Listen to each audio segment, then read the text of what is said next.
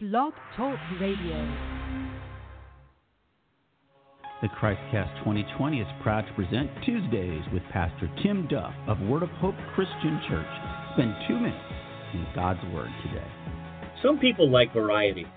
They like variety in their food, in their music, in their television, the movies they go see, even in their clothes. Now, I like variety too. There's a certain amount of things in my life I like variety in, but for the most part, I'm the kind of guy that sort of give it to me as usual.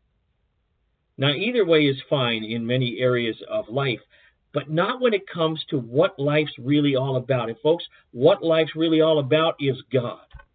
And in the New Testament book of 1 Corinthians chapter 8, verses 5 and 6, the Apostle Paul writes these words. In verse 5, he says, "There may be so-called gods both in heaven and on earth, and some people actually worship many gods and many lords."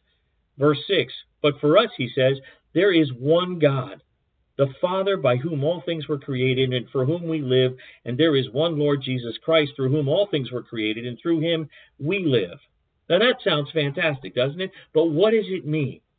It means clearly there is one God, not a variety. There is one. There is one Lord, Jesus Christ, who made everything. And folks, he's not just part of the cosmos. He's just not part of the planets or the earth. He's the creator of all of that.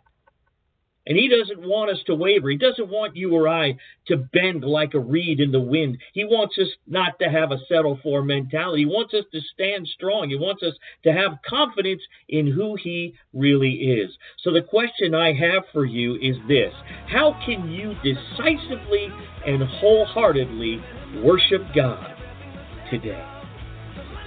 Check out all the great Christian content on the Christcast 2020 channel.